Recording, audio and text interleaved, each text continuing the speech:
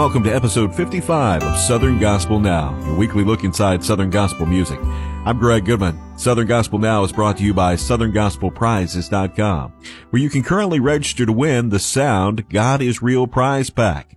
We'll start this week in Las Vegas with the 2022 Grammy Awards.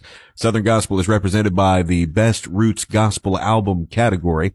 The nominees were Alone with My Faith, Harry Connick Jr., That's Gospel Brother from the Gaither Vocal Band, Keeping On, Ernie Haas and Signature Sound, Songs for the Times, The Isaacs, My Savior, Carrie Underwood. And the Grammy Award went to Carrie Underwood for My Savior. Congrats to Carrie and all of the nominees. We turn from Las Vegas and head to Myrtle Beach. Karen Peg-Gooch says she's looking forward to the big event happening there. My favorite time of year is the springtime. I look forward to this event every single year. April the 18th through the 23rd, Singing in the Sun, right there in Myrtle Beach, South Carolina.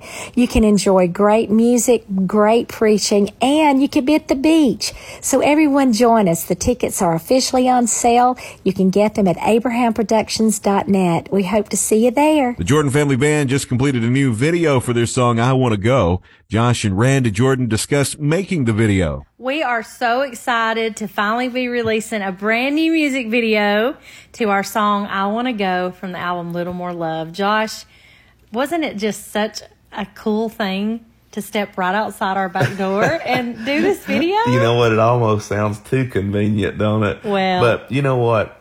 The Lord blessed us with beautiful weather, exactly what we needed that day. And it just came together so good. Kim Hopper is one of the top soprano singers in Southern Gospel. Many young ladies look up to her as an inspiration and influence. We asked Kim about the artists that influenced her. Reba Rambo, Joy Gardner, Debbie Talley, Vestal Goodman. I guess that's why I can sing the easy, pretty stuff like Joy and Debbie, but then I can belt it like Vestal because she was a huge influence in my life too.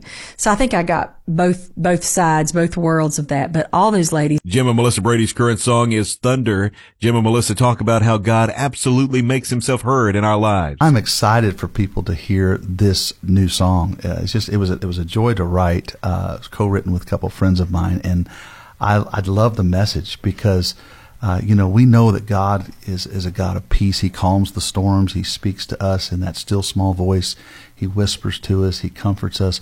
But sometimes when he is working, he thunders. Mm-hmm. And when he does, he shakes things up, and he breaks chains, and he moves mountains, and he has the power to do all of that. And he does things in such a way that it is undoubtedly his hand in your life. Brian Free says that the Christian life isn't an easy one. We all go through tough times in life.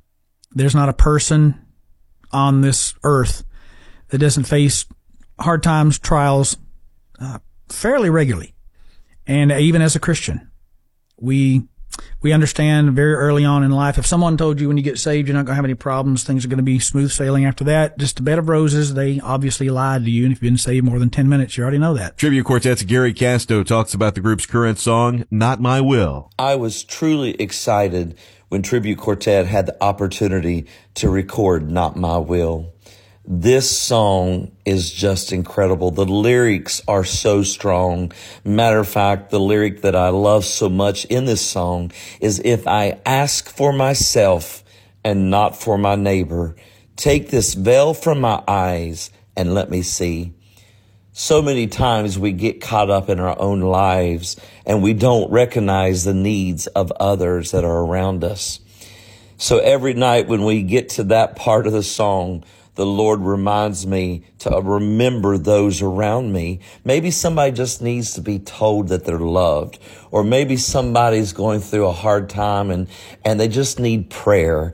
And that is my prayer, that God will always take the veil from my eyes and let me see needs of others. Christy Cox offers a few thoughts on her current bluegrass gospel single, Old Abandoned Church. Old Abandoned Church is, to me, the perfect song that sums up how I was feeling when I was getting ready to get into the studio for this album. I wanted to record a true gospel song on this record, which is something that I've never really done before. But at the same time, I wanted it to be a song that spoke about where I am in my faith. and how sometimes I struggle, as we all do. And am I doing the right thing? Am I not doing the right thing? Is he here? Is he not here? And so this song to me just kind of summed up my feelings at the time that I was listening to it. It kind of like it was spoke to me. It was like, you have to record this song, Christy. You have to record this song. So I did. Let's do a little time traveling. Looking back at April 2001, 21 years ago. The U.S. population was up sharply. President George W. Bush offered his first budget, and the FAA ordered defibrillators on all airlines. On Southern Gospel Radio, Greater Vision was at the top of the Singing News chart with He's Still Waiting by the Well. Tops this week on the Singing News Power 50 weekly chart is the Lefevre Quartet with My Jesus.